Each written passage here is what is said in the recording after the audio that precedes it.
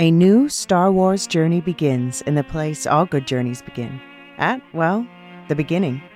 This Star Wars Day, I'm excited to introduce the new Star Wars Canon Timeline podcast, where we will piece together the complete story of that galaxy far, far away, in timeline order, from the dawn of the Jedi through the great unknown following the sequel trilogy. This is a podcast for both Star Wars superfans and complete newbies. Listen to the short intro episode now to hear how it works and what to expect over the coming weeks as we set the stage for the new television series The Acolyte, which we will be covering with weekly breakdowns. Subscribe to the Star Wars Canon Timeline podcast wherever you listen to take part in one of the most epic and expansive stories ever told, following all the twists and turns from start to finish. May the 4th be with you all month and beyond.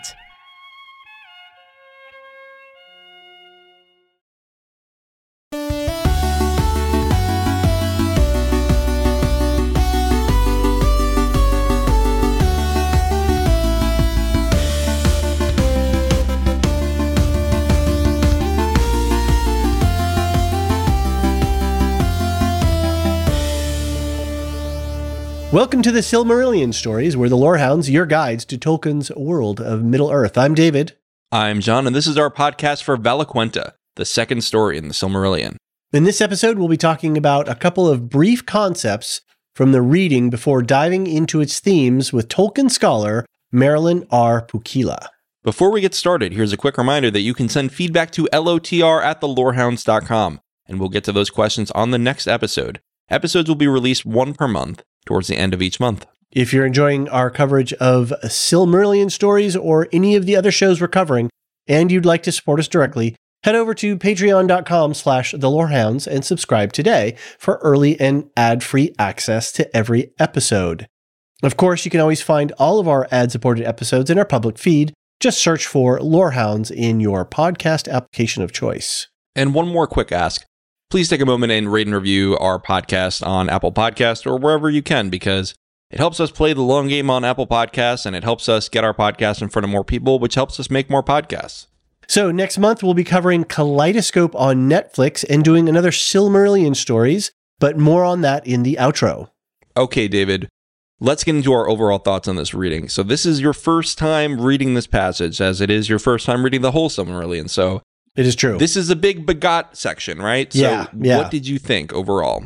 Honestly, this one, I'm glad that you turned me on to the Audible version of the Silmarillion stories, because I think trying to read this, I would have had a tough time making it through to the end.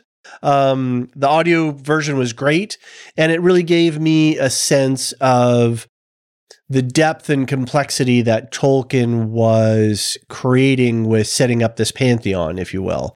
And it was just a lot of who's and whoms and begats and begots and who's married to who and where their sort of responsibilities lie. I can see why it's an important part, and it sets up a lot of the factual information, if you will, for what you need to know going into it. But yeah, otherwise it was a little bit more of a checklist rather than engulfing, gripping story. We are literally before the beginning of time right now. Right. And so nothing has happened really. I mean, a lot has happened kind of, but because we're reading the history as written by the elves later, we just don't know exactly how events happened between the Valar.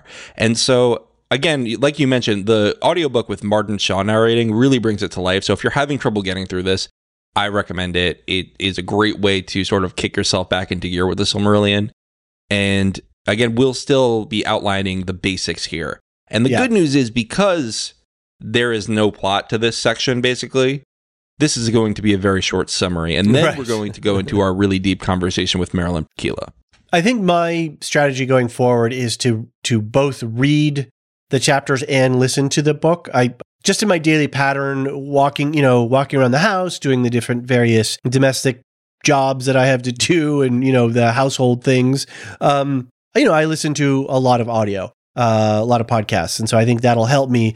But then I also like having the book in front of me, so as we're prepping and talking about it, I can, jump in on certain passages and stuff like that. So I think that's my dual strategy going forward. That sounds good. I mean, I have found that each time I read the Silmarillion, I get more out of it, and it's because I know the major plot points. And so now I can go, okay, but how did it happen? Right. And that's really hard to do when you're trying to get all the begots in your head. Right. So let's boil it down a little bit. I have literally 2 points I want to emphasize out of this reading.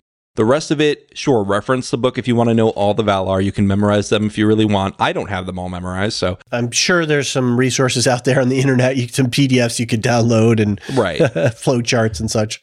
Right, but they're listed in order in the book, so I'm not going to go just regurgitate that now. So here's the 2 main points out of this passage. There are 2 classes of holy beings here, besides the creator god. There are the Valar, the powers of the world, who are, the most powerful ones. They govern the earth, they govern Arda, and they are, the creators of this world, really. They do the work of creation. And then there are the lower class, which are sort of their helpers and sort of agents of the Valar, who have some will in it too, but are less powerful and less influential. And those are the Maiar. Okay, so... And then, did they have a different name before they came down from the celestial heavens onto Arda? The Ainur is the name of the bigger group that includes both the Valar and the Maiar. Okay. And so that was all of the people, all of these holy beings that were in that music of the Ainur we talked about in the Ainulindale. Those are the Ainur. Right. That's why it's the music of the Ainur. And then when they came down to Arda, we sort of got a more specific name being the Valar. Is that correct? Right. So those are the powers. Got it. And then the Maiar, are helpers like Gandalf and such. Right. Exactly. Yeah. So they're still holy beings. They're of a lesser degree. Right. Different power level. Right. Yeah. And so that's all you really need to know out of this creation portion. Right. The other part is I wanted to highlight a few really important figures we're going to see going forward. Okay. So we already talked about Melkor, right? We talked about this big bad who's starting off not so bad and slowly going a little more nuts, getting a little bit more discontent and causing discord. So he's going to be a major player going forward. If you watch The Rings of Power, he's called Morgoth there. Can I D&D draw a parallel D&D to Melkor and to Sauron? Sure. Melkor seems to me in that D&D parlance to be of a chaotic alignment and to be like one of a demon. So there's a class of monsters called demons, and they're chaos agents. They just crazy, rampant destruction, right? They're very reactive beasts, if you will. Yeah. And then there's another class called devils, and they're lawful. And they follow a plan. They think about things. They strategize. And they're not just out for ruin, for ruin's sake, but they have like some sort of evil intent and purpose. Melkor really seems to be in that sort of chaotic, demonic sort of classification to me. Just wild, bent on destruction, doesn't care, might have some scheming. But where you look at Sauron, and Sauron's like, that boy's crafty, literally crafty, yeah, right? Yeah. And he's got a plan. Sauron wanted to rule. Right. And Melkor wanted to destroy. And Marilyn gets really deep into that, so I won't go too deep into it here. Cool. But it's a really interesting way to consider how he was Sauron's boss, yet he was not the same kind of motivated character. Yeah, exactly. Cool. And also I should mention that Sauron was name dropped here as being part of the servants of Melkor. So we see that from the beginning, you have Sauron immediately aligning himself with this guy who is not totally in line with his motivations, but is similarly evil. Right, right. Okay, so there are 3 other people I want to highlight here. There is Manwë, who is the king of the Valar. He is the lord of all the earth. He is the one who controls the eagles that you see in The Lord of the Rings. He is the guy who sits upon a tall mountain. He's the Zeus, and he watches everything happen, and he governs. He's going to be a very important character going forward, as will Ulmo, who is the water Vala, who is going to be a big part of delivering messages, of controlling the seas, etc. You also have Aule, who My is Aule's smithing. beard. Yeah, related to the dwarves. We'll get into it. Yeah. But he is a smithing Vala, and he is also the Valar. He's the Vala who is attached to the Maiar, Sauron and Saruman, because something I should also mention is that each Maya usually, and Maya is the singular of Maiar, each Maya generally is attached to one of the Valar. However, that doesn't mean that they'll stay attached to them forever. Right. They got to have their boss that they pay up to. Right, exactly. Now, I seem to recall like Manwë was one of the Vala who had access to Eru Ilúvatar's larger plan, where a lot of the Valar didn't have access, but he had a little bit more insight into it, along with Melkor, if I remember that right. That's basically right. So Manwë and Melkor have access to each part of Eru's mind, but Eru still kept the plans of the children of Ilúvatar secret from everybody, including them. Okay, got it. So there's another meta level above Manwë and Melkor, but Manwë and Melkor have the same level of knowledge of Eru. Right, and Melkor really was was supposed to be very powerful and sort of chosen, but he went off on his own and went a little cuckoo. Right. Yeah. He probably could have been the leader of the Valar, as Marilyn gets into. Right. Okay, cool. All right. That all sounds good. I think I'm a bit more clear on all of that now. Very cool. Well, that's a short segment because we have so much to talk about with Marilyn Arpukila. We went long as usual because we can't have a talk with Marilyn that is short. And I hope you enjoy it. And after that, we're going to get into some listener feedback.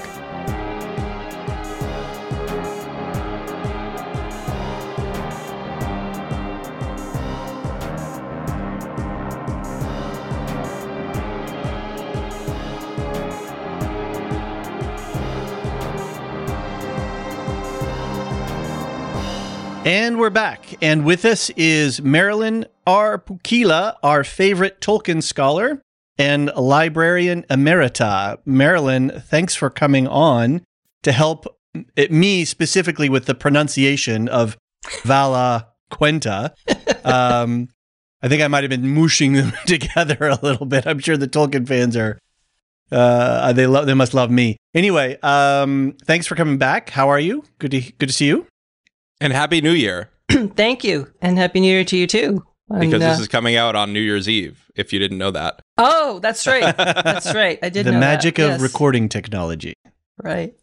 So, yeah, things have been good. And I'm really looking forward to talking about all these different beings and who they were and what they resemble in other worlds and cultures and how they fit in to the stories that we know. I was, as the uninitiate here, as I was reading the Valaquenta and listening to it, I did a little audiobook rendition of it too to help me speed things along. I was like, wow, there's a lot going on in here, and it's a lot of, inventory listing and who's whom and who's, married to whom and things like that.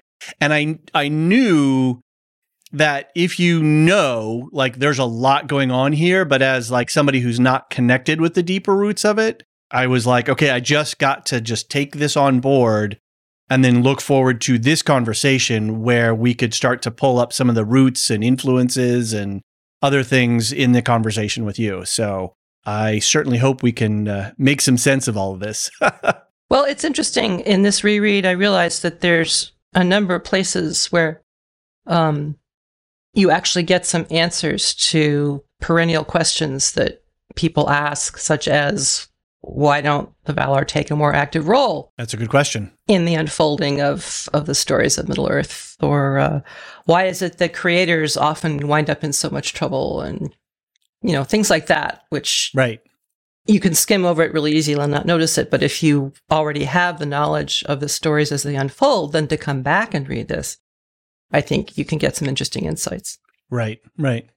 You can get lost in the begots really easily, as you like to say, David. Yes. This is a lot of begots, a lot of really early Bible, really early Torah kind of issues with the reading here. But if you can get through that and you can sort of ground yourself in some of these bigger ideas and see the forest instead of the trees, then you can get to some of the heart of it. So, Marilyn, can you answer that question for us? Why can't the Valar take a bigger role in shaping the history of Middle-earth and fighting for good?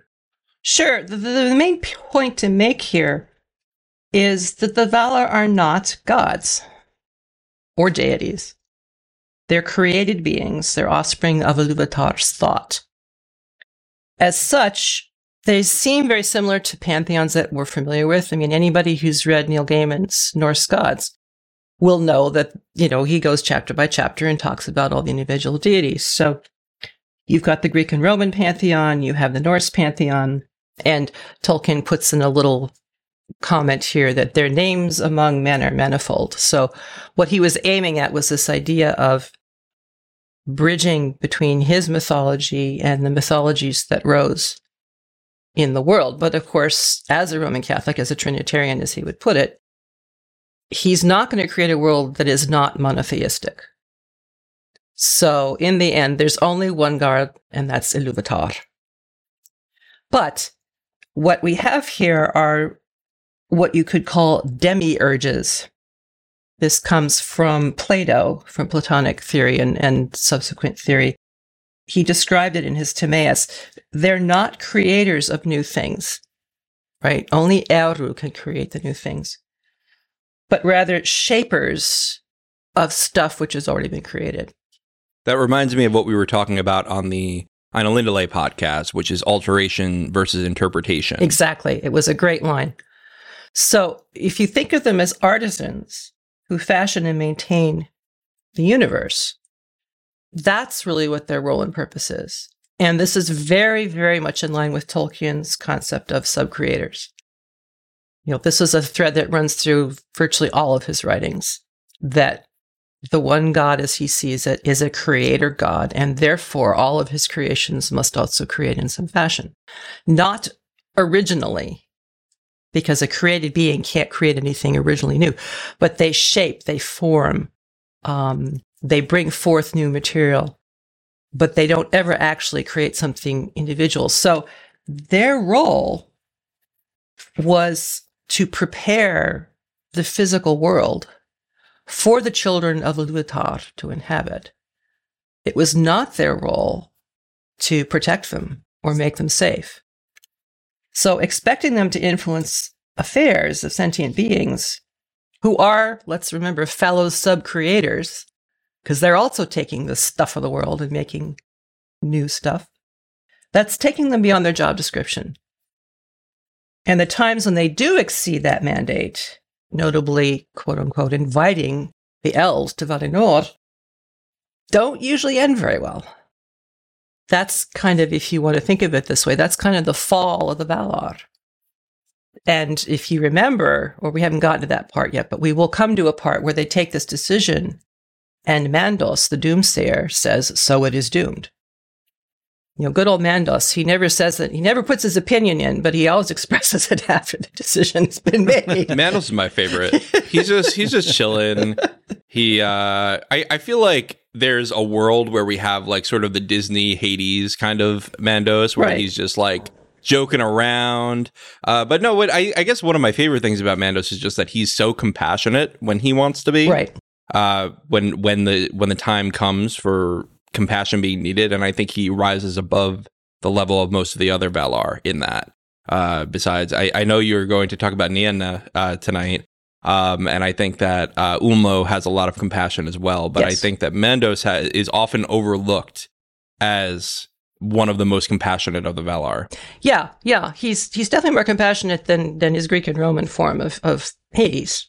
Yeah. Can I ask, this idea of creators and sub-creators and who can create and not, what are the mythic and religious concepts? Where do those, what's the origin of those ideas? Because I can't recall any other authors that I've read, and that's not to say anything, it's just that I personally have not seen it laid out in this specific way other than in Tolkien's. The way that he's wording it and the way that he's relating to it, I don't seem to hear or see that anywhere else in science fiction and fantasy literature. directly. Yeah, I can't think of any examples off the top of my head. I think this is one of his, if not unique, certainly unusual contributions to the genre. But it was because it was a core part of his own personality. Right. I'll say I think Brandon Sanderson sort of toys a little bit with the idea of lesser beings that are so often looked at like gods, especially in his Mistborn series. Mm. And I haven't gone into his Stormlight Archive, so he might go deeper there. But I think that's the closest thing I could think of, and it's really not analogous. So, yeah. Mm-hmm. Is it something that comes out of his, I mean, obviously a lot comes out of his Catholic faith, but a lot also doesn't, because he was studying and reading, so many other things. So is this a synthesis? Did he actually create something? Well, the saints come marching in as well. He's a Catholic. They've got their saints. They've got angels going on. So I sure. In terms of pattern and structure, I can see that. Yeah. And Tolkien loved him his hierarchies. So, we see a fair bit of it. Right. Frankly, what I'm thinking of is Tikkun Olam. Tikkun Olam, which is an obligation to better the world, which clearly needs our help. Was Tolkien familiar with this? This is a Jewish concept. It is a Jewish concept. I don't know where he might have come up to it, but we've talked before about how he envisioned the dwarves as being some reflection of the Jewish people, which, as we've said, has its problems. But that would say to me that there was some sense of that. Certainly his Old and New Testament history, as he would see it, was pretty well grounded. So I think it was probably a familiar concept to him. But even going back to, the biblical, be fruitful and multiply, name the animals, there is that sense of human beings are given a responsibility to care for the earth. Sure. And be kind to the stranger, a real responsibility of taking care of each other. Mm-hmm, mm-hmm. And so for him, he came to understand that the act of creation was an imitation of what he saw as God, and therefore was a gift to offer. And, in a sense, continuation of that work at a lower level, if you will, because, he's not assuming that kind of deific role, although in his own world, he was more or less the deity, right? Because he was the creator. He was doing all these things. And he brought in an awful lot of his own understanding of human morals and religious obligation and all the rest of that. And toward the end of his life, he often got letters from people, especially from religious people and Catholics in particular, who said, how can you make the orcs? Isn't that a violation? If they're sentient beings, they can't be irredeemable. And so, right. All those kinds of conundrum, which towards the end of his life, began to kind of eat away at him a little bit. But in this inception, you have Eru singing the song, the Valar, all the Ainur joining in as a means of elaborating upon it, if you will, or bringing it to fruition. It was only a song, and then it was Eru who said, hey, I'll let these things be. Mm-hmm. So the vision was translated into material reality. But when the Ainur arrive, they discover, and then by arriving, they become the Valar. They say, oh my gosh, this is a mess. We got a lot of work to do. We got to fix this. And that is the demiurge concept. There's an awful lot more Plato in Christianity than people realize. There's an awful lot of a lot of things in Christianity people don't realize. Seriously. I mean, let's not get started on that one. But this whole concept of Plato, of the demiurges, the shapers, the changers, the molders, that was their task. But the thing is, they have to fulfill the vision that they've seen, which is Ea, the created world. They never saw a vision of the children. They had no idea. He kept that from them. That's right. That was Elders alone. They had no idea when they would come, what they would look like. And they were very eager because they were very much wanted to see beings that were other. So this is kind of flipping on its head. Our usual human instinct is to mistrust the stranger. In this case, the Valar are saying, no, we can't wait for them to come because they view them as like younger sibs. So in my head canon a little bit, it's the Ainur, these connected aspects to Eru, right? Whereas the children of Eru are actually brand new creations that are not part of the aura of Eru, right? These are other things that are outside of the way that the Ainur are connected to Eru, right? And so for them to be able to see, for Ainur to see then the children, like, whoa, like that is something we've never seen before. We've done all this stuff. We've sang all these songs, but here's this creation that just is completely outside of us and is independent and by itself in a way. Independent and yet part of the song. The children, part of it. The children were part of either the second or the third theme, depending on how it was the third. It. We had feedback and it's definitely we the went third. back and forth. We looked it up, so I can confirm it is the third theme. Well, I think it's the third theme as well, but some people kind of hang out for the second as the elves and the third are humans. But I think they're both in the third theme myself. But the point being, I could see how the Ainur and then the Vala, are like, whoa, this is like right. This is not part of our interconnected, however we were all interconnected to Eru. These things exist in this other state, in this other form. So that's got to be wild. That's going to be mind-blowing for them. Right. And yet the elves are more similar to them than humans are. Humans are almost completely other. And so that's why, after seeing what happened when they tried to intervene with the elves, they just decided, no, we're leaving humans strictly alone. Moreover, the humans have this gift of leaving Arda altogether. The Valar are tied to Arda until the end, as are the elves. Right. What do they call it? Serial longevity or something? For the elves, yeah. Right. That's what the prancing pony guys, I think I've heard them refer to that. Right. Concept. They and others. Yeah. Yeah. Right. Yeah. I didn't know the source, so I didn't want to attribute it. That's just where I heard it. Right. So they view them as beings who are of the same type as them, but on a different level, as it were. But not parent-child, more like, right. Big sib, younger sib. So, Marilyn, let's get into a couple specific Valar. Okay. You are a huge fan of Nienna. I am. Can you talk about her and how you feel about her and why you feel that way about her? Sure. I want to start by backing up a little to the Book of Lost Tales. Sure. Because that was the very, very first time he wrote about the Middle-earth, about Valar, about his legendarium. And it was very different from what it eventually turned out to be. So Nienna in her earliest form was what I call a goth Persephone. Oh. She was very similar to Persephone in that she dwelt in the underworld. It was dark. She was married to Mandos.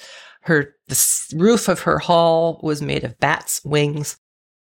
She had a single coal upon the hearth, and it was all very dark and very gloomy and very cold, as she was herself. Can we just for those who might not be up on their Greek mythology, Persephone was the queen of the underworld. And what else? What are the other kind of couple key things that we might want to know when you're talking about a goth version of Persephone? What are a couple of things that we should know about Persephone that would help us understand what you mean by that phrase? Well, Persephone was the daughter of Demeter. Demeter was sort of the Greek equivalent of Yavanna. She was the goddess of the earth, of fertility, of growing things. And Persephone, her daughter, was kidnapped by Hades and taken to the underworld. Right.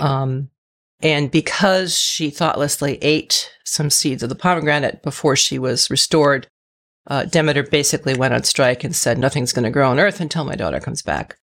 And so she returned, but because she'd eaten some food of the dead, she was required to stay there for, 1 month for each seed she'd eaten. She has to go back. Right. So this is where you get the seasons. And as you say, she goes back and forth. Right.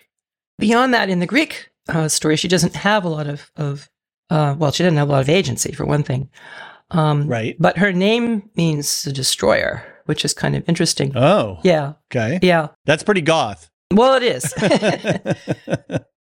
So what makes Nagath, she was called Fuidiana, and Fui means darkness. So Tolkien was really drilling down on this aspect because he was writing about this immediately after his experience in the First World War. He, of course, was an orphan. He'd lost both his father and his mother. He had an awful lot of death in his life. And in his early years, was obviously coping with it as best he could. But I think you trace Nienna's trajectory and you see Tolkien's own trajectory to understanding Nienna not as a punisher. Initially, again, in the Book of Lost Tales, she was the judge. She was the one who decided a human ultimate destination. Some of them actually got to go to Valinor. Some of them were shipped off to Morgoth. And most of them wound up in this gray land, which is very reminiscent of a poem that Tolkien wrote describing men gathered around a campfire during World War I, which is pretty much reminiscent of Purgatory. Wow. And Christopher comments on how here we have in this story, which already he has said death is a gift to humans, and yet you've got a very Catholic, heaven, purgatory, hell kind of a situation going on. How did he get from this, like you said, extremely Catholic, very strict rule-based, St. Peter is going to let you in or not, to what he gets to where, I guess we don't know where men go after they die, but it seems like Tolkien hammers down that it's a positive thing over and over again. Like, it does seem like all men go to somewhere mildly pleasant. How does he get there? Well, I think this is a reflection of his own struggle through decades with this question of how can a good and loving God allow your mother to die when you're 12 years old? Why is death anyway? He had the usual explanation of sin and so forth, but it didn't track for him. And because his world is pre-Christian, if you will, there wasn't this sense of sin salvation. So you still have to have some destiny for human souls when they die. And he had come to a place of seeing the love in God, the compassion in God, through a course of many decades of his own grief and suffering, working with the loss instead of turning it aside. There were also a number of contemplatives in his life. A lot of sisters of mercy were nursing him after the First World War, and he was connected with various nuns in the Oxford region while his children were growing up. And afterwards, he corresponded with a number of sisters who were very instrumental in reading his work, but also his thinking. And I think he came to this place of, we all experience loss. Loss is a part of life. Life came from God. God is good. Therefore, the thing to do is to recognize that this is part of the pattern, but that's why we have grief. That's the function of grieving. It's really fascinating to hear you say that, is that Tolkien is, through his mythology, through his own world, is doing the same thing that his friend C.S. Lewis is doing in The Problem of Pain and a lot of his other Christian apologetics. Definitely. And I think you could see that even in C.S. Lewis's fiction work, is Lewis will always spell it out for you, whereas Tolkien wants you to dig into his mind. Well, I think Lewis's finest example of that would be A Grief Observed.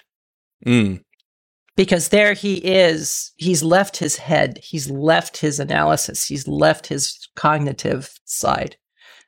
He's in the middle of the fire. His wife has died. He's lost his faith. He can't, and he says, what if it's all a great big lie? What do I do? How do I? And you see him processing in, I think, much the same way that Tolkien would have had to process these losses. And for Tolkien, one of the things that was healing of loss was enchantment. And so he created these worlds so that he could himself be in them, recognize the enchantment and the healing that comes from that. Moreover, he very early on in his life developed a very deep devotion to the Virgin Mary. And I think that was supported by Father Francis Morgan and the Oratory Brothers. And over the course of his life, he talks about times when he fell away from his faith and then returned to it. And one of the names of Mary is Our Lady of Sorrows. Someone to whom people could pray to help relieve their pain, their loss.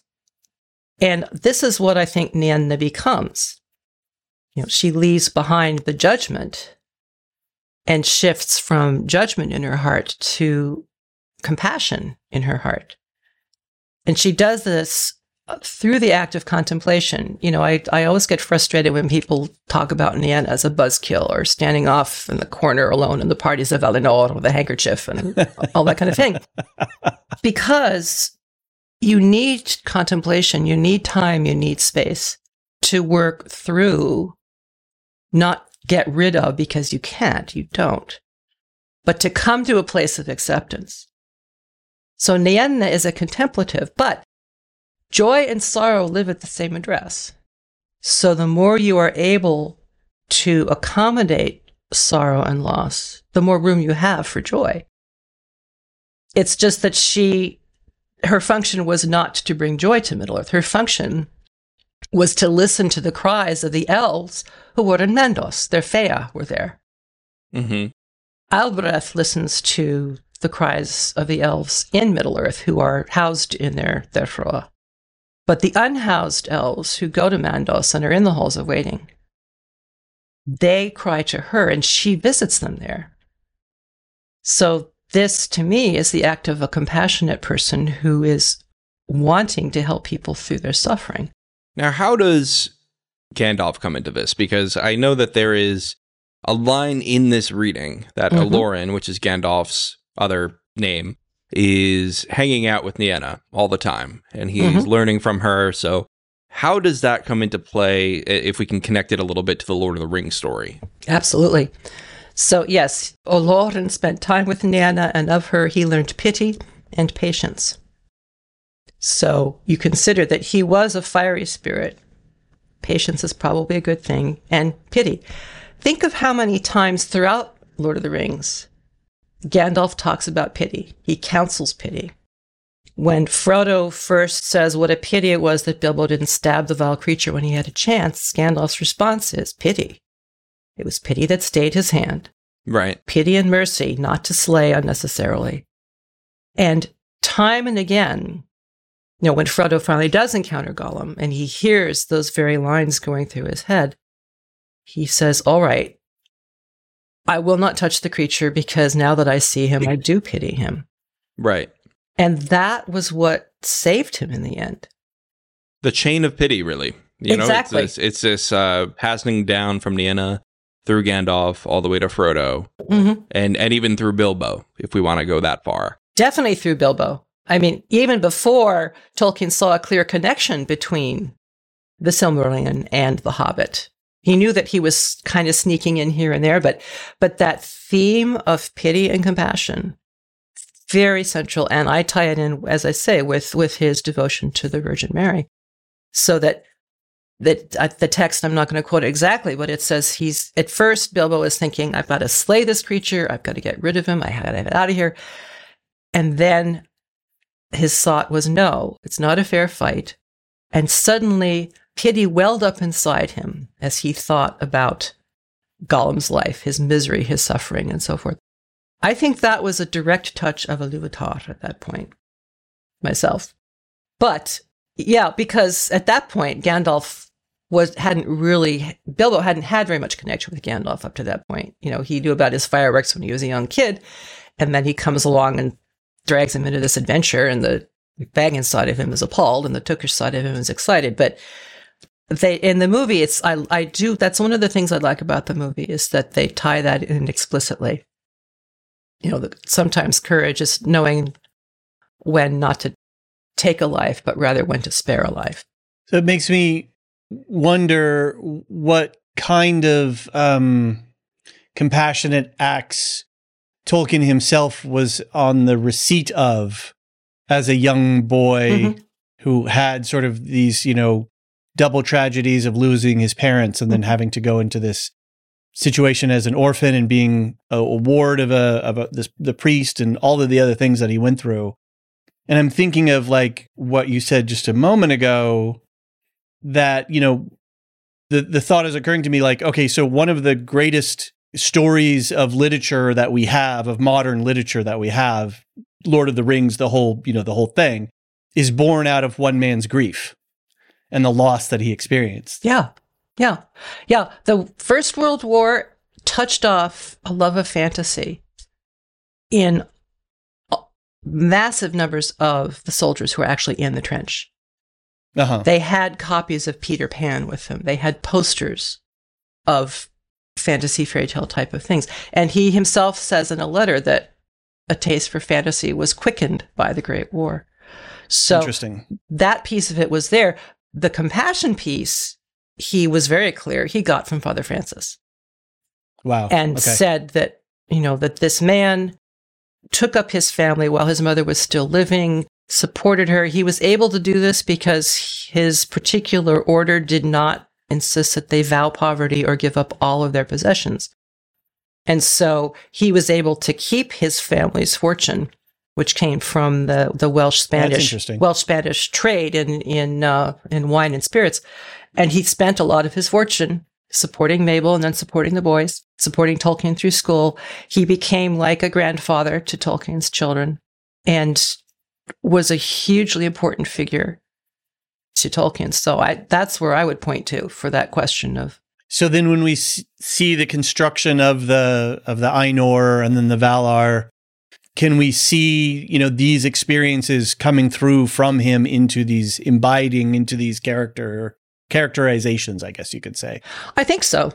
I don't know if you could match it one for one, but it's certainly an interesting headcanon to think of as the light is sort of shining through him, if you want to use that sort of shadow puppet thing, the things that he's making shadows of on the wall are coming from him, that these are elements and experiences and thoughts and, his understandings of the world based on being an orphan, growing up as he did, and then going through the experience of World War I. So, and then, all the rest of his life too. Because if the Silmarillion was 60 years in the gestation. Right. And if you look through at the History of Middle-earth volumes, you can look at specific points of revision and see the growth, the change that had happened. And you can tie that into events in Tolkien's life. You can map it. I mean, it's not an exact correspondence, but the time when he returned to the Silmarillion in the 30s was around the time that he returned to his faith. And that's when we start to see these changes and this evolution in Nienna. I traced this whole thing in an article that got published in Amon Hen this December. So it's... Well, we can link to that in the show notes. Right. I think you've got your bio, your author bio pick page, whatever, is working now. So we can make sure we have a good link to that. It is. And that article is there and you can download it from that place. So the legendarium grew as he grew, and he was constantly infusing it with his life experience, but also the things that he learned, his wisdom along the way. Yeah, I just wanted to jump back on something before we get too far off from here. That you were talking about something about grief a little bit before, and it really made me think. You heard our conversation with Maester Anthony Ledon on Andor for our season wrap. And one of the things that we talked about with him was like, is this the first science fiction in the Star Wars universe? And one of the things that we talked about it there was grief and, or B2 Emo, the sort of seemingly sentient, sidekick robot. And we talked about B2 Emo's experience of grief because his master, owner, whatever you want to call Marva, died. And so Anthony was saying, well, one of the things that we as human beings have is the ability to degrade our memories degrade over time. So we can actually compensate for grief, and we can actually sort of restore ourselves and not be crippled by grief. in that way, because our memory is something. I mean, this is what we talked about. I'm not saying that it's imperfect. It is, but it's imperfect. Yeah. It's imperfect. That's what it was. Lose. I remember. Yeah. Yeah. And so as we were just talking a little while ago about grief, it made me think of that conversation, and I wanted to highlight that quickly before we got too far away from it. Well, I think I experience it somewhat differently. I don't know that memories degrade. I think maybe that's my characterization. Sure. I heard the episode. I think that's a fair characterization of what was said. Right. Because our memory, the amygdala, is tied in with emotion. If you ever want to be able to memorize something for a test, try and tie some emotional kick to each of the items that you're trying to memorize. Right. And these things are indelibly, I think, placed in our brains. And from my mind, recovering from loss and grief is not a process of excising those things. Right. It's a process of recognizing them and incorporating them in moving forward, knowing that you're going to go back. I mean, Christmas time is a time of memories. It's a time of anniversaries, and you're going to be put back into those times of loss as well. And so the task is to learn to accept that as part of the whole. And I think to do that, contemplation, the sort of stepping back, not trying to erase it, but sitting with it as an event that is part of your life, is the way to move forward with it. So it's what they say for trauma survivors. Right. This is very modern PTSD. Trauma, recovery. We want you to be able to remember it without reliving it. Right. Treat it like a memory, not a real, as lived experience. But, I've talked to a friend recently who's unexpectedly, their sister is now in hospice. And I was absolutely back 3 years ago to when my own sister was in hospice. Right. So that's just how it works. And the extent to which we can accept that and have it, that's now part of my makeup. Right. And it's not good, it's not bad, it just is. That's what gives me the compassion and the experiential knowing to say, I understand from my experience, which will be different from yours. Do what you need to do. Be gentle with yourself. Don't worry about all those things we do. We humans love words. We want, in the face of pain and crisis, to use words to make it better. Doesn't work that way. Right. Nienna doesn't go and give a lecture to the elves and Nandos about the power of positive thinking. Right. She goes and she listens. Right. Because they asked her to be there. Modern psychological advice from Tolkien's made-up secondary world here? I think we're getting a human being who wasn't afraid to live his experience as deeply as he could because he could put it into a fantastical realm, which helped him at one remove, but at the same time gave people another way of looking at it without confronting it directly. Well, how can you sustain this much passion and fervor and depth of thought and critique and conversation of this piece of literature, right? I mean, if we look out across the fandom around Rings of Power, the passions that were ignited because something in this work is vital and touches people in this way. Not sure passions was the right word, but you can. Okay.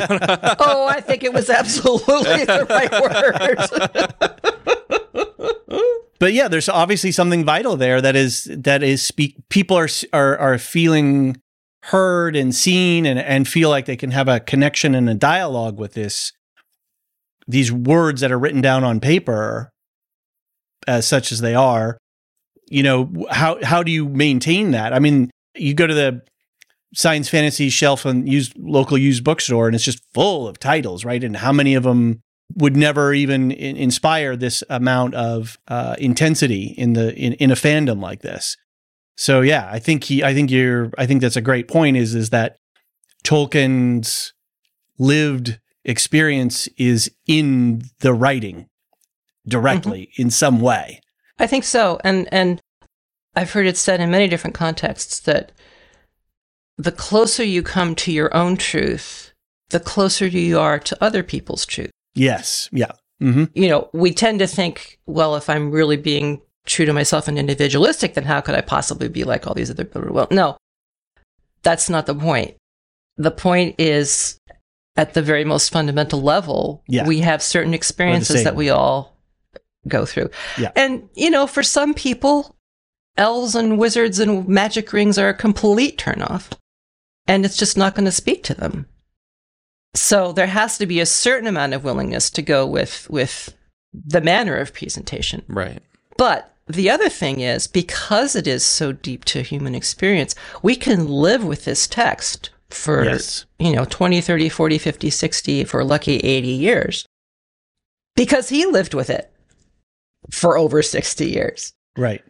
And over the course of time, as I'm, retired and continuing on the aging process, I relate a lot more to Bilbo than I ever did in The Lord of the Rings than I ever did when I was in my teens and 20s. Right. Reading the book. So there are people throughout the life course in these stories that you can, connect to. And Tolkien was being honest about his life experience. How often do we find that? And not shying away from the painful stuff. I mean, that's why the Scouring of the Shire is so crucial. Let me derail this again. I think it's time. Go for it. Seriously, we've gotten off into this. Let's talk about Melkor. Let's talk about Melkor. All right, here we go. He's the big bad of this thing, right? I think everybody pretty much knows Morgoth is the big bad of the Silmarillion by now. What happens in Tolkien's world if Melkor never becomes Morgoth? Because this story can't work unless Melkor was redeemable, right? And unless Melkor could have chosen to be aligned with Eru and the will of Eru. And I guess in the end, Melkor does do the work of Eru. But as far as the discord of Melkor, what happens if Melkor is part of the Valar? I guess what I'm asking is, what was his intended role if it wasn't to be this Lucifer Satan type character, this fallen angel? I would say his intended role was to be the angel. Okay.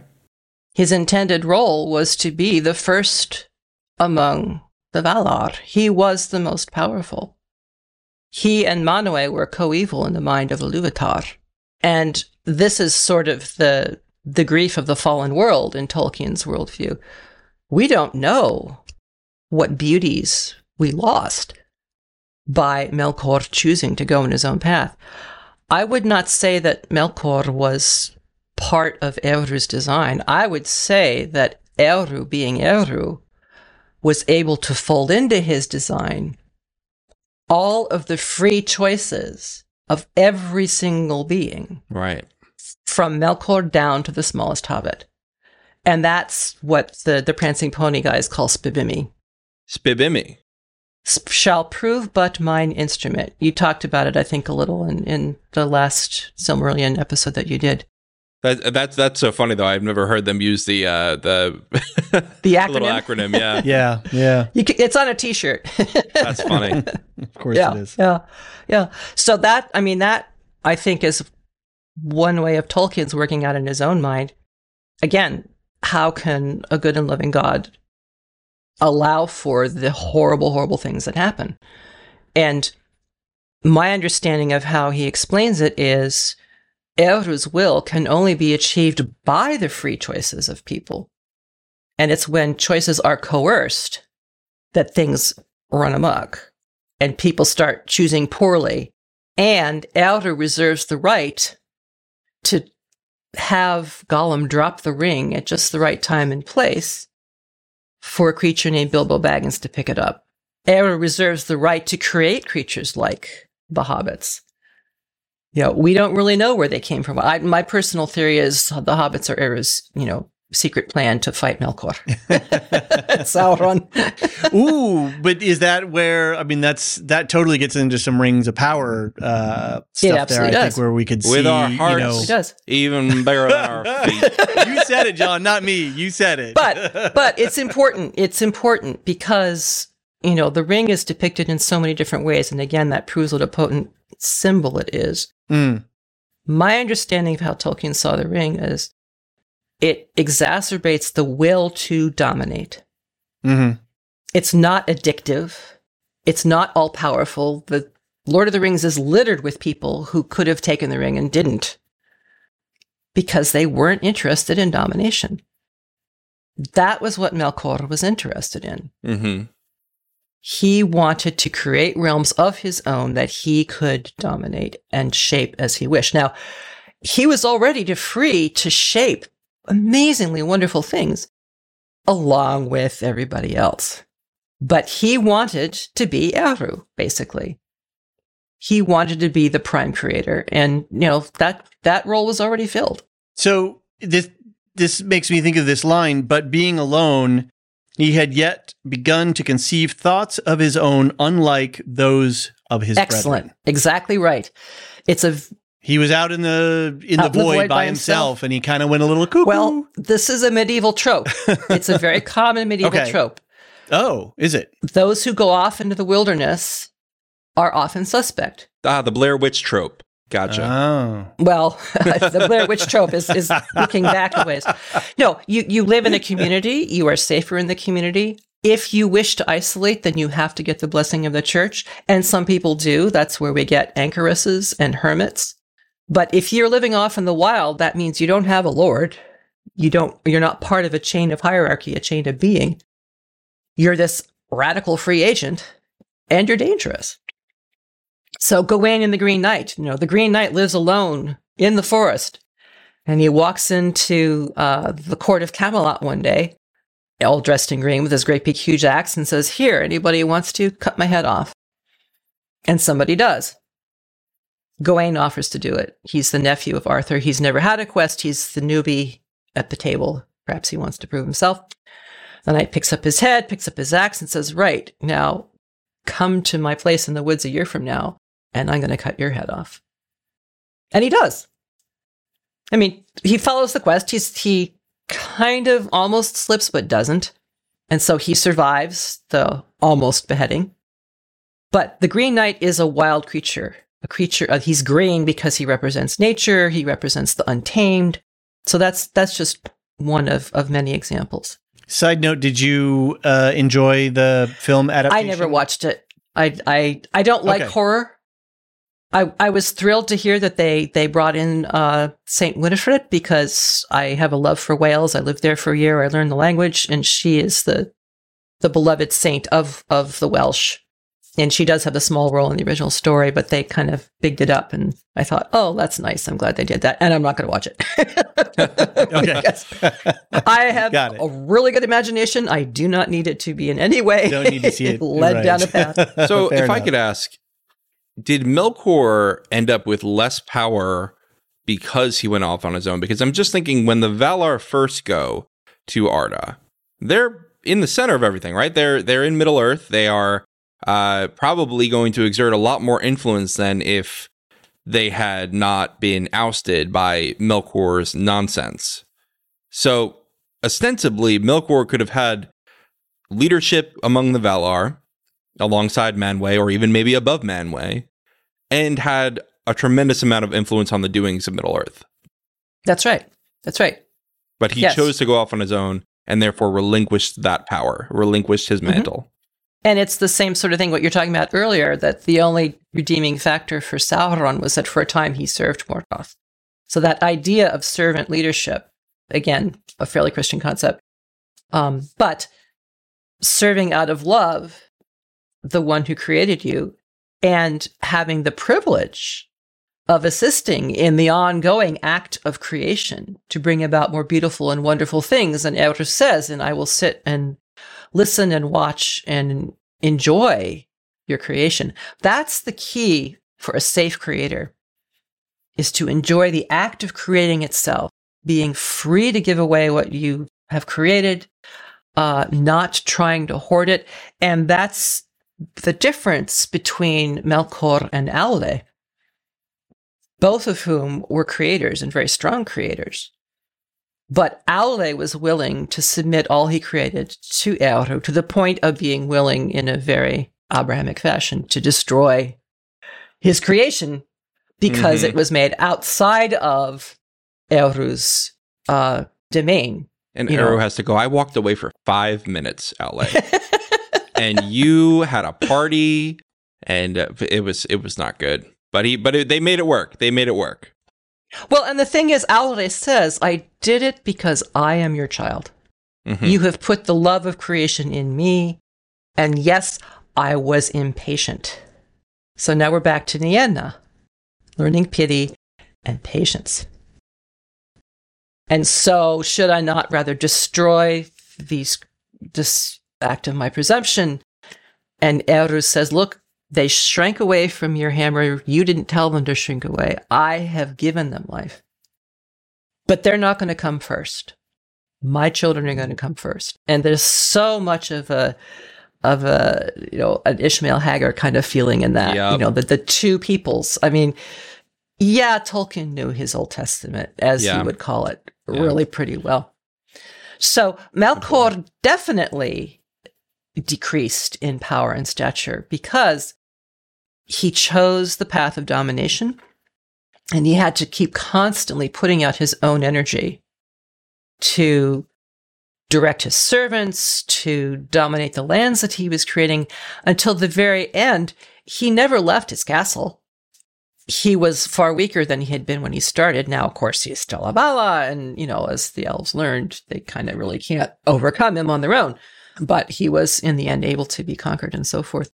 And so, yes, that idea of going off on your own. Now, again, back to Nienna.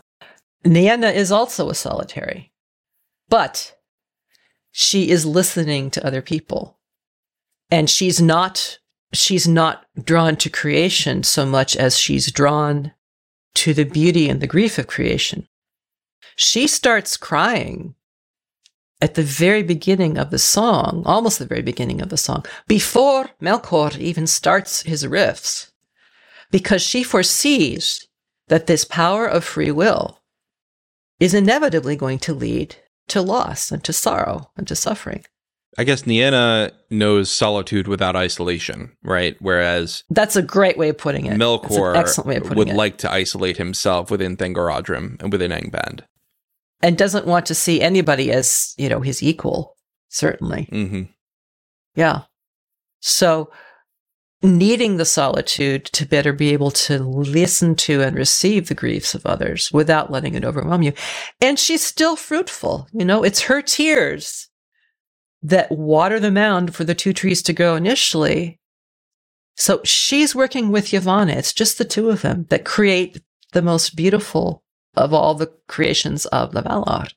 And it's her tears after the trees are destroyed that bring forth the moon and the sun. And we forget these things. I think this is Tolkien saying, grief is at the heart. And it can be fruitful. It can be productive. Like it or not, it's part of our lives, and we need to find a way to live with it and accept it. Not shun it. Hit me with the acronym again. Yeah. Spibimi. Spibimi. Shall prove but mine instrument. There you go.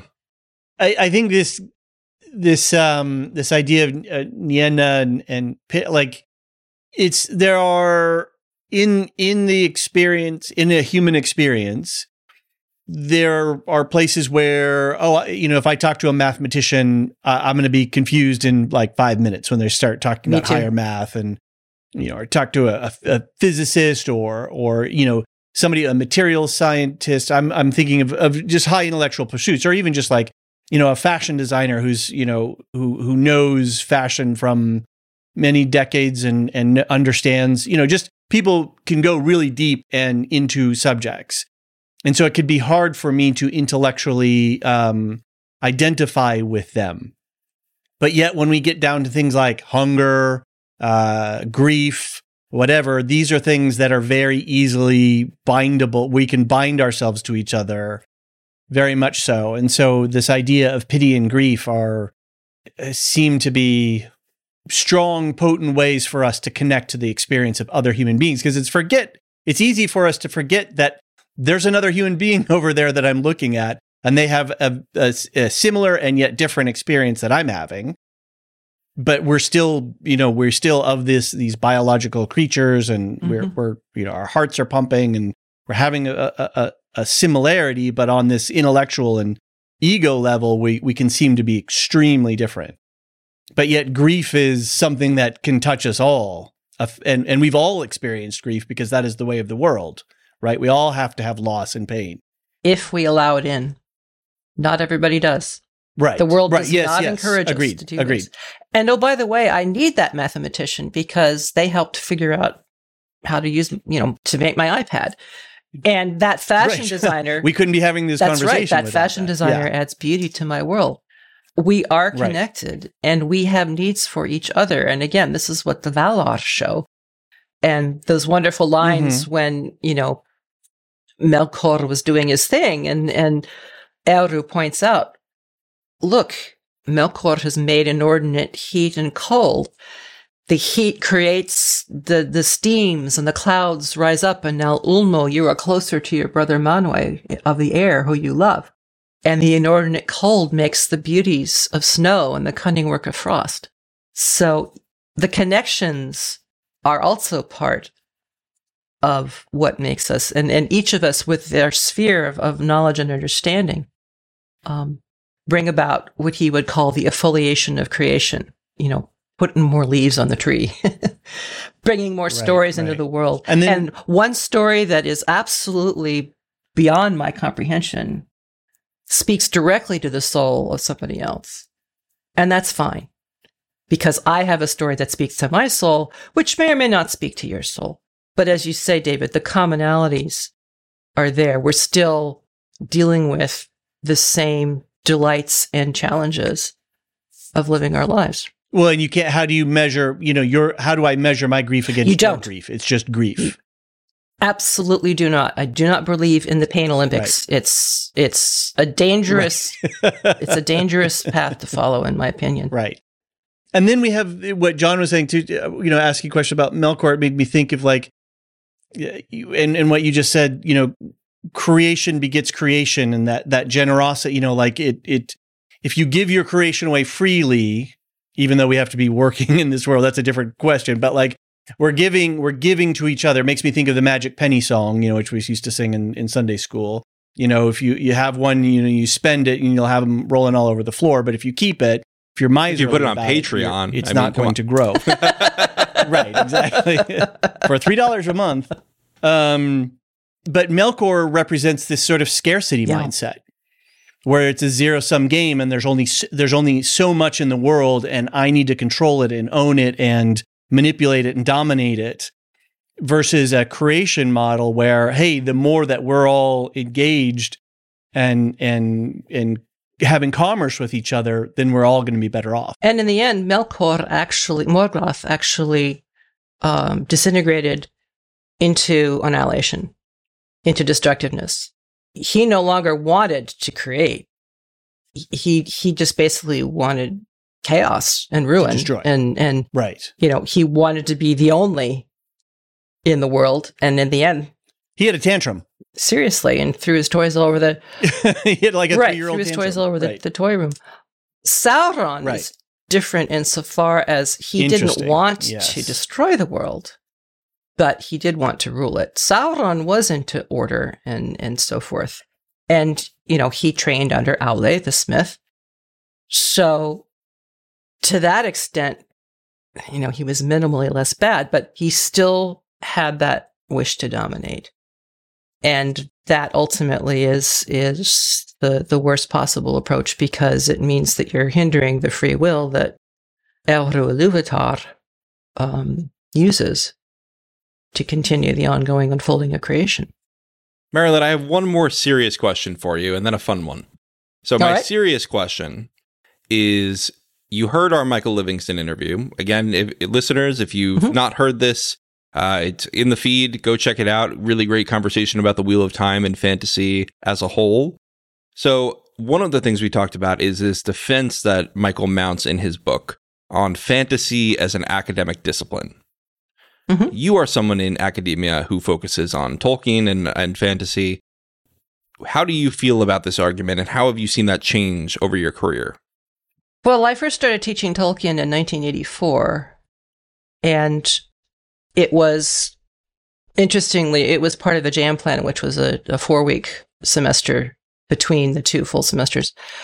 And that's supposed to be a time when people could do quote-unquote experimental courses. And it actually became a credit-bearing course for the English department because they knew that I was using source materials. And so a student could choose one of the medieval texts, and that would count towards the medieval portion of their required studies right? Over the course of the 35 years, the popularity of Tolkien kind of rose and fell. I definitely agree with Michael. It took a long time for the discipline to take on any kind of an academic glow, if you will. People just have a hard time with imagination sometimes. There's a wonderful essay by Ursula K. Le Guin called Why Are Americans Afraid of Dragons? Oh, I'm going to have to read that. Yeah. It's great. I taught it in a couple of courses. It's the whole thing of quote unquote real life. I bought Earthsea, by the way, the first Earthsea book on your recommendation. Oh. So I'm going to... Ooh, John, okay, we're going to talk. We're going to be talking. Soon. Oh, let's do a podcast on Earthsea. One of my favorite. All right. Yes. You heard it here first, I'm in. Associated. I'm in. I'm absolutely in. I would love to do that. I remember reading those for the first time. I don't remember when I read them, and I was just so enchanted. There you go. By them. They're so simple and so clean, and I don't know, just so I just really vibed with them more than I did with Tolkien for whatever reason.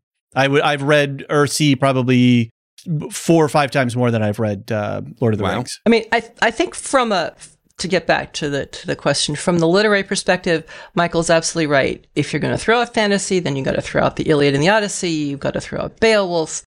You got to throw out the Fairy Queen. All of these pillars, as we call them, of literature, which are fantastical. Mm-hmm. And Le Guin would argue basically what you're saying is you have to throw out imagination. It's this supposed conflict between quote unquote real life and fantastical life. But what we were just saying earlier is the best fantasies are absolutely about real life. Exactly. Or they won't touch us. Right. I mean, I found that fantasy and science fiction are often where I learn the most about myself, where I see characters Absolutely. that speak to conflicts that I've had in life, where I see real discussions about the nature of good and evil, about what it takes to create a good society, about what it takes to be a good person faced with tough choices. And it's something that, I do enjoy literary fiction as well, but there's nothing like the high of seeing someone not just face a dragon, but decide how to face the dragon. It's all about the details. And I think that people often overlook that when they're considering fantasy. Well, and I would also ask the question, what exactly does one mean by quote unquote literary? Right. If you're talking a style of writing, well, Tolkien certainly blows most people out of the water. Yeah, I'm using it as the colloquial, if you walk into your bookstore and you'd like to have something without dragons, something that is, quote unquote, could happen in the real world. I think that that's what people mostly mean by literary fiction. Yeah, sure. Realistic fiction, if you want to go differently, which again begs the question of like a lot of these books have like strings of coincidences that would never happen in the real world. Is it really realistic? Thank you. Thank you. How much fantasy are you doing? Michael makes that point that like all fiction is fantasy, but what I'm using it as is no dragons, no spaceships, just here. Yeah. Well, I mean, for that, then you just listen to the daily news. Sure. Right? And have lovely conversations with your friends and your family and your loved ones. That's all quote unquote real life. What do you go to literature for? Do you go to literature to step away from your day-to-day life? That is precisely the function of fantasy as Tolkien describes it. Escape, to recovery, a clear view, what you were saying, not just that you're going to attack the dragon, but how are you going to face it? To then return to your daily life, refreshed with this new knowledge, or just the reminder that the world is a wonderful place, that there are fantastical things in the world.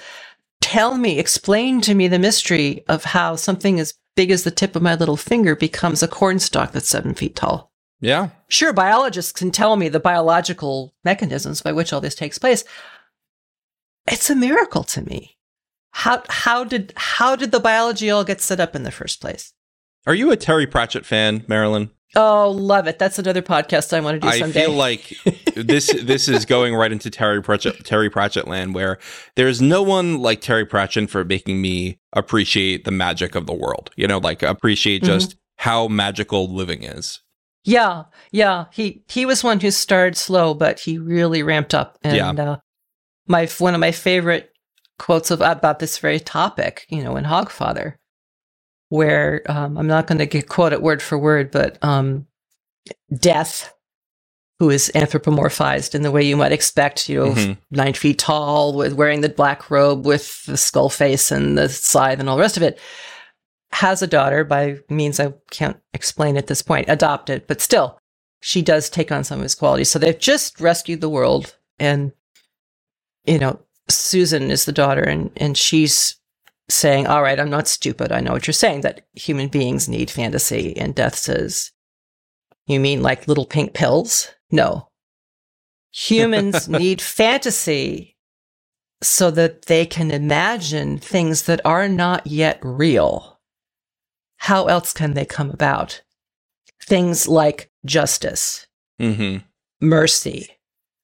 He says, take the whole world, grind it down, sift it down in the finest powder, and then show me one atom or molecule of justice. And yet human beings act as though it is a real thing.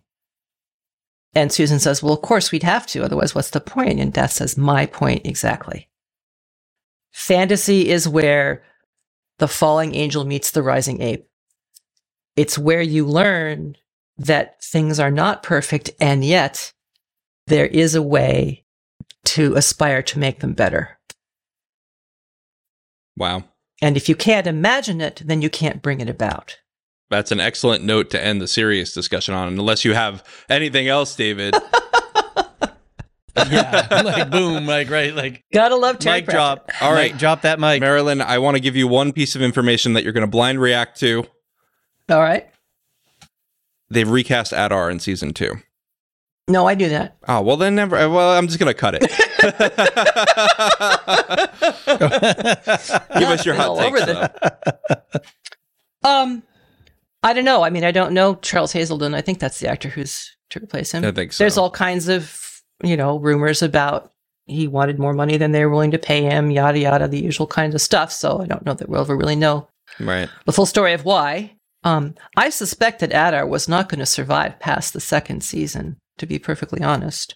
I agree. But I remember you and I, when you came on the podcast while David was off in the Misty Mountains, we both loved the character. I mean, we were both enamored with this morally ambiguous character within this series, and the way that he challenged Galadriel, and the way that he sort of called out the Noldor and their nonsense. I mean, is the Silmarillion just Noldor propaganda anyway? I mean, who knows?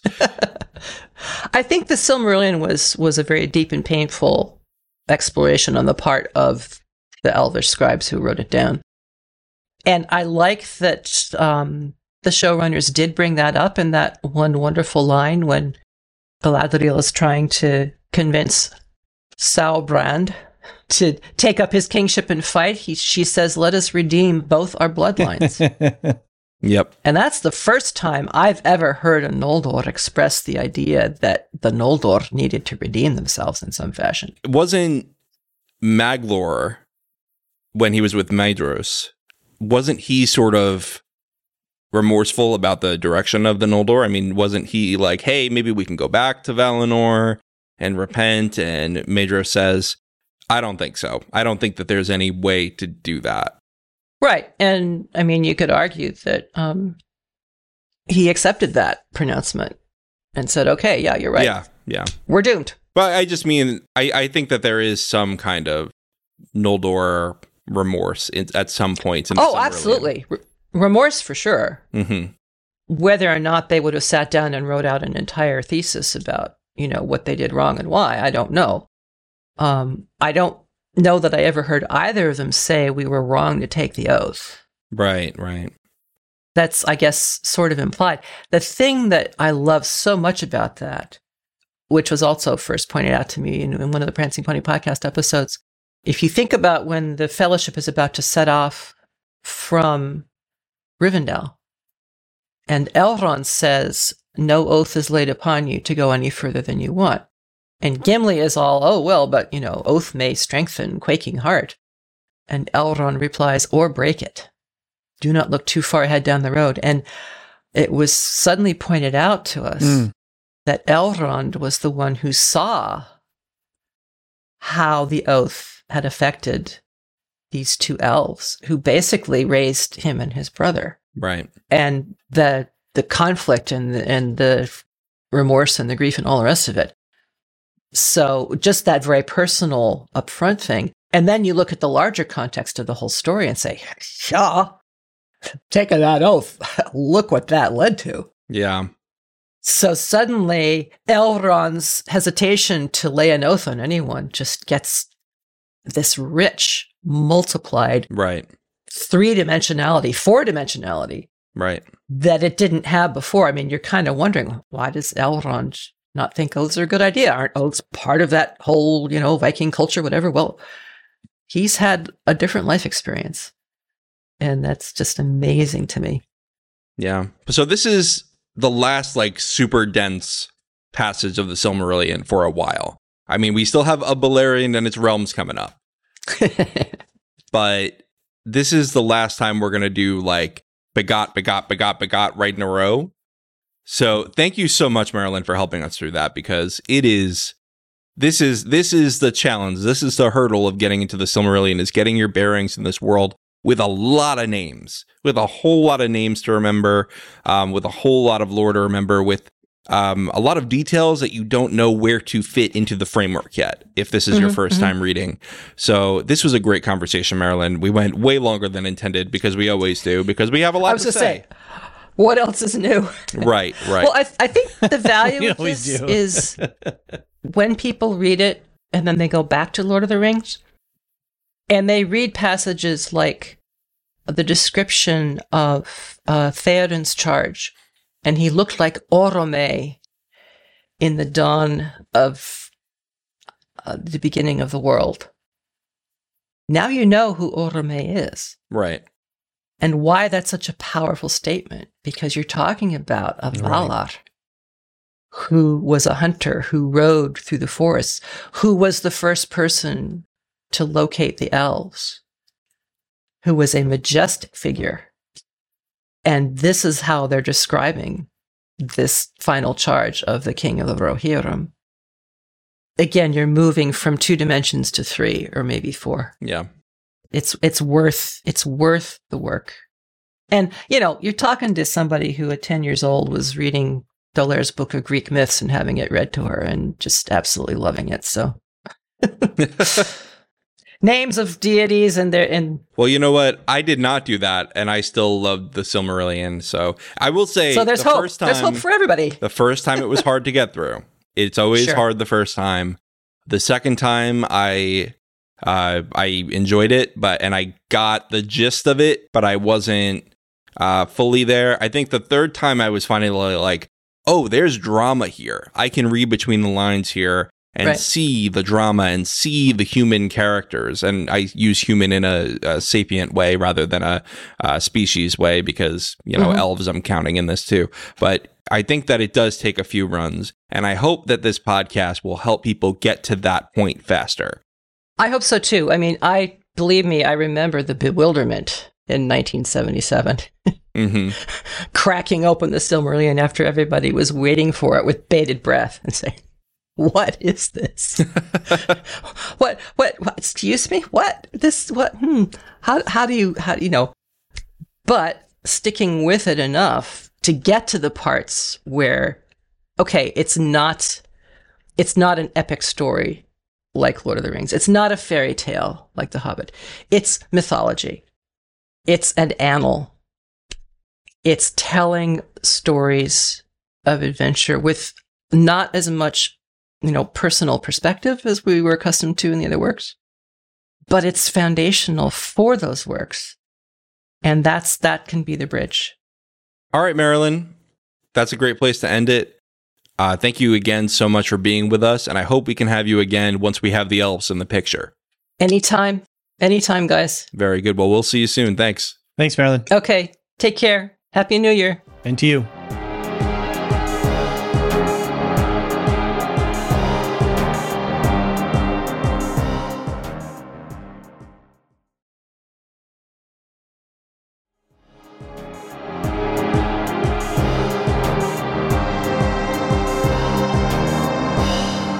And we're back from our interview with Marilyn R. Pukila. Went super long and went super well, because I always have a fun time and a fascinating time speaking with her, especially about Tolkien. We're so lucky that she emailed us. I think, what was it? It was about the TCBS that she helped to clarify. So, yeah, if we're it weren't really for Barovians, yes, would we ever have heard exactly. from her? And where would we be with this podcast if we didn't have Marilyn? So, yeah. It's true. Really great conversation. It's true. All right. Well, David, let's get into our listener feedback. Sounds good. We have a bunch of feedback from the previous episode as well as some for this episode. Thank you guys for all your feedbacks. Yes, thank you so much. Again, you can write into lotr@thelorehounds.com if you want to write in for next month. So Amy C. says, Dear David and John, thank you for a great show today. I really enjoyed listening to it. It was well put together and very accessible intro to the Silmarillion. I had a few thoughts to share that may or may not be helpful regarding the similarities of the creation story of the Bible and Tolkien's creation myth. You said that you were surprised that Tolkien, as a Catholic, would have designed a world where the High God creates delegates, and I really like the comment about God not needing this but wanting it as a community. But I just wanted to let you know that it's a pretty standard Christian worldview. It's called the Divine Council, and it's made up of various types of angelic beings and, post-Christ, human saints. What was unique for him was to equate his divine council with certain mythological gods from other mythologies. David, what do you think about that? That's very cool. That's not something I don't think I'm familiar with the term divine council. I mean, I do come from a Judeo-Christian background and some involvement in Christian churches, but that's not ever part of anything that I learned about. So that's interesting that that's reflected there. I mean, it's obvious that it's reflected there in Tolkien's creation. So it makes sense from that regard. It's interesting that you got to have committees and committee meetings, and even in heaven, you've got to sort of go through the bureaucratic process. That's pretty hilarious. Yeah. All right, well, second point. You guys said something to the effect that Eru, or God, made both good and evil so people could have a choice. But this is not something that Tolkien as a Catholic would have believed. I'm not Catholic, I'm Orthodox actually, but the teaching of all the Christian denominations is that evil does not actually exist as an entity. God most certainly did not create it because it's a non-entity. Evil is described by early Catholic writers like Augustine as a twisting. Only God can create. So what evil is a perversion, a twisting, a bending of what was originally created good. To step away from the creator of life is considered a step into death, and evil is a step into non-being. You can see this with Melkor. He wants to create things his own way, but can't. And so he perverts what was already created good. He takes the music and makes it discord, which is a form of this non-being. So in both the biblical story and the Ainulindale, so far as it follows it, evil is not a creation of God Eru. It is a chaotic distortion that disorders the original goodness and beauty. What is given by God for the sake of free will is not the creation of evil itself, it is simply the choice to go this route. It's the knowledge of good and evil, the knowledge to twist good into something warped.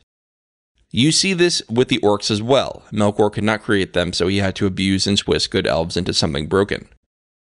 This was some great feedback. Yeah, this is a really on-point analysis. Very illuminating. I hadn't considered any of these points, and it's really makes sense because when you read the Ainulindale, and there is this talk about Melkor going off on his own, right? He's not creating something and bringing it back. He's twisting the music that's already there, and so that makes a lot of sense from that aspect. And where does he go to begin having evil thoughts? It's the void. It's nothingness. Void. Right. And so that makes total sense. I really appreciate this feedback because it clarifies things for me. Right. For sure. Okay, one last point. You'd said that Eru is distant in the stories, but he's actually active in the events throughout the books. Tolkien hid him in there quietly and subtly in all sorts of places.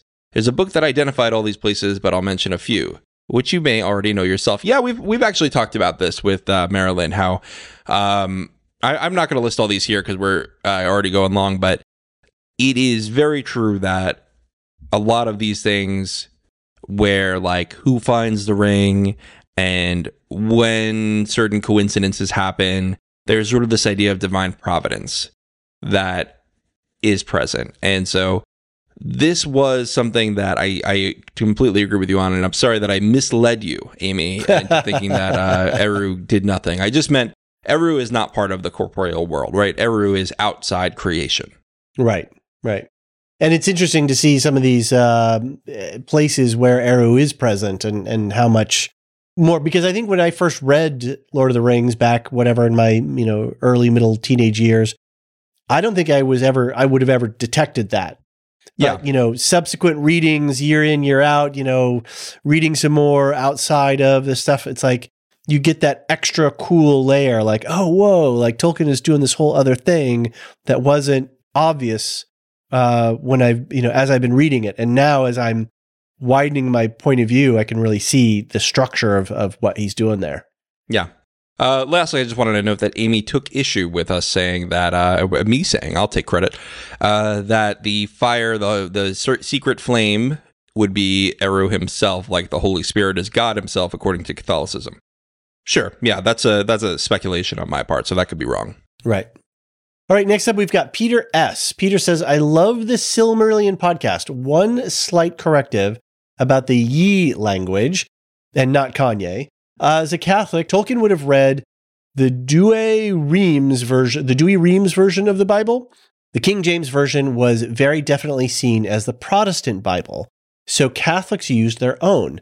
To be sure, the Douay Rheims had its share of these and thous, like the King James Version, though I don't think either of them was ye heavy. Also, Tolkien would have had to be familiar with the King James Version because Britain was an officially Anglican country, and the King James Version found its way into a lot of public speeches and literature. But Catholics always saw it as the Protestant Bible. That was the source of a lot of church-state controversies in the U.S. in the 19th and 20th centuries, when state legislatures required the use of the King James Version and Catholics objected. But that's another story. Anyway, keep up the great work. Peter. Wow. Peter going deep on the Bible there. We're getting educated on Catholicism tonight. Seriously, that's awesome. Yeah, no, I'm glad because it's really helping me. I'm not a Catholic, and it's been very helpful to see some of these nuances arise as we go through. So thank you very much, Peter. I'll be sure to keep that in mind going forward. Yeah, I know that there are, aware that there are different translations of Bibles, and I never really got into the variances between them, but that's really interesting about. It reminds me of The Life of Brian, Monty Python, right? Like, what's a sign and what's a portent, and like, how does God make them, himself known to the world? A shoe, it's, we must take off our left shoes. It's like, no, this book, no, that book. And you can see where a lot of strife is created out of arguing over whose interpretation is the correct one. I am one of the weirdos, like Aaron identifies himself, who has read the Bible cover to cover as a book. Wow. And it was interesting. I mean, like, it was an interesting read. It was just kind of a dense piece, but I deliberately did not choose the King James Version to do the New Testament with, because I knew it would be just a lot. And yeah, I still don't want to read the King James Version. Okay. All right, next up is Matt, who says, question in a bit, but I just wanted to say I'm new to the Lorehounds as of Rings of Power. Also, a White Lotus fan. You guys make me appreciate that show so much more. We usually binge Disney stuff as a family over Christmas, but now I'm seriously thinking I should binge Andor with alternating binge of your podcast on it. Well, that's a great idea, Matt. Yeah, absolutely. That sounds like a great holiday to me. I need to Christmas re-binge on Ferrix. I need to re-binge Andor myself. Same here. As soon as I finish Clone Wars, it's going back on. Good. All right, Matt continues. I don't care if you read anything of me on air. You can if you want. Well, you're here, Matt, now. Yeah. The short version of my question I have about Lord of the Rings is, how do the people, humans, elves, dwarves, actually know about the deity pantheon? How do they know it? How well do they know it? Interesting. So I actually went back and forth with Matt in a couple emails about this. Oh, okay. We chatted a little bit. And cool. Matt's a nice person. But basically, what you're reading here is the histories of the elves. And so these elves have actually, we'll get into this as we go further, these elves have actually lived alongside the Valar. They've met the Valar. So at least some elves, and a large portion of the elves, not just like a few, have actually met the Valar. And so the elves have pretty much universally accepted that the Valar are real. Men, it depends. Some of them have directly seen the Valar. Some of them have not. Most of them have not. And that's why you see less worship of the Valar among them. And also you have Eru being the true one god. So the Valar don't really encourage worship of themselves anyway. It's more worship of Eru that's held in high regard. And then dwarves were created by Aule, which we'll get into later, and they're created by one of the Valar, so they have much more experience with him than with any of the other Valar, so they're more concerned with him. I think they're aware that other Valar exist, but they kind of just don't care. All right, we're going to wrap up with Steve G. Steve says, I've been a listener since day one and thoroughly enjoyed your podcast and insights. I thought we're supposed to scrub all this, like really nice, kudos and adulation. Well, I didn't have time. Okay. Thanks, Steve. This isn't a deep lore question or comment, but I wanted to share an incredible discovery. There's an entire Lord of the Rings holiday album titled Christmas in Middle-earth, and it's just fabulous. What? I'm going to need a link for this. It's become a staple of my household. He sent a link, so don't worry. I'm putting it in the show notes. It's become a staple in my household around Christmas and gets regularly mixed in with the rest of our holiday music. It's a super fun and catchy parody album with a surprising amount of clever references. Apologies for when the chorus from Christmas with Denethor. My daddy wants me dead this Christmas. He doesn't think I've earned the family business. Inevitably gets stuck in your head. In any case, just wanted to share. Keep up the good work, and Merry and Pippin Christmas Lorehounds. Thanks, Steve. That's awesome. I am a big Vince. Why am I blanking his name? The Charlie Brown Christmas stuff. That's like always Christmassy to me. But I may have to dip into this playlist and pull out a couple of songs from this album. That's super fun. Thanks, Steve, for a great closer for this episode. I think for an episode that's coming out on New Year's Eve, we needed something holiday-y. That's true. Fair enough. Yeah, so thank you. All right, some quick programming notes. First of all, we want to thank our Patreon subscribers, all of you, for another great month. Thank you again. It's been amazing launching this year. We're really grateful for all of you, but especially our lore masters, who I'll read off quickly. So our lore masters are Michael G, Mark H, and Samartian. Thank you again. That's our highest tier. That is basically just we put there in case anybody really wanted to go nuts and support us. And I just can't believe anyone took it. So thank you, and thank you to all our patrons. Yeah, and thanks everyone for a great year. This has been awesome. We've got a lot going on. We're excited to grow with the Bald Move Network into 2023. We've got more shows on the horizon, and stay tuned for those. And what's next for Silmarillion stories, John? Silmarillion stories. So here's the reading for next month. You are going to read, if you want to be with us, Of the Beginning of Days. It is chapter 1 of the Quenta Silmarillion. Now, when I say Quenta Silmarillion, that's a little confusing because it's a subpart of the Silmarillion. But Quenta Silmarillion is the histories of the Silmarils. It's the history of the Silmarillion. So before this, we were talking about like the creation of the world, before elves existed. Now we're going to get into the actual beginning of time and the coming of the elves. So this first chapter, there's not a ton of plot, but it's important. So let's do chapter 1 of the Beginning of Days from the Quenta Silmarillion. And I'll put that in the show notes as well. All right, sounds good. And that should be coming out towards the end of January. Probably that last weekend-ish, right around there, 28th or something. Yeah. We'll keep you posted on this month on the Lorehounds. Absolutely. All right, John. Well, this has been a lot of fun. Maryland is always a great conversation to have and great feedback. Remember, LOTR@thelorehounds.com. Check us out on patreon.com/thelorehounds. Join us on the Bald Move Discord, not Melkor's Discord, our Discord. Link in the show notes and at baldmove.com.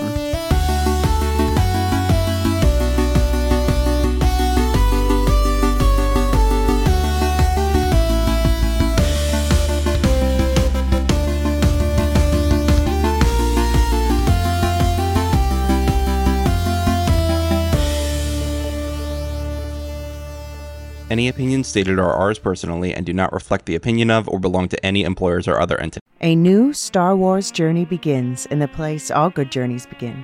At, well, the beginning.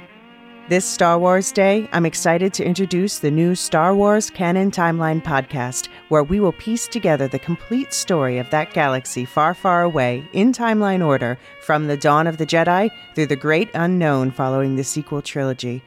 This is a podcast for both Star Wars superfans and complete newbies. Listen to the short intro episode now to hear how it works and what to expect over the coming weeks as we set the stage for the new television series The Acolyte, which we will be covering with weekly breakdowns. Subscribe to the Star Wars Canon Timeline podcast wherever you listen to take part in one of the most epic and expansive stories ever told, following all the twists and turns from start to finish. May the 4th be with you all month and beyond.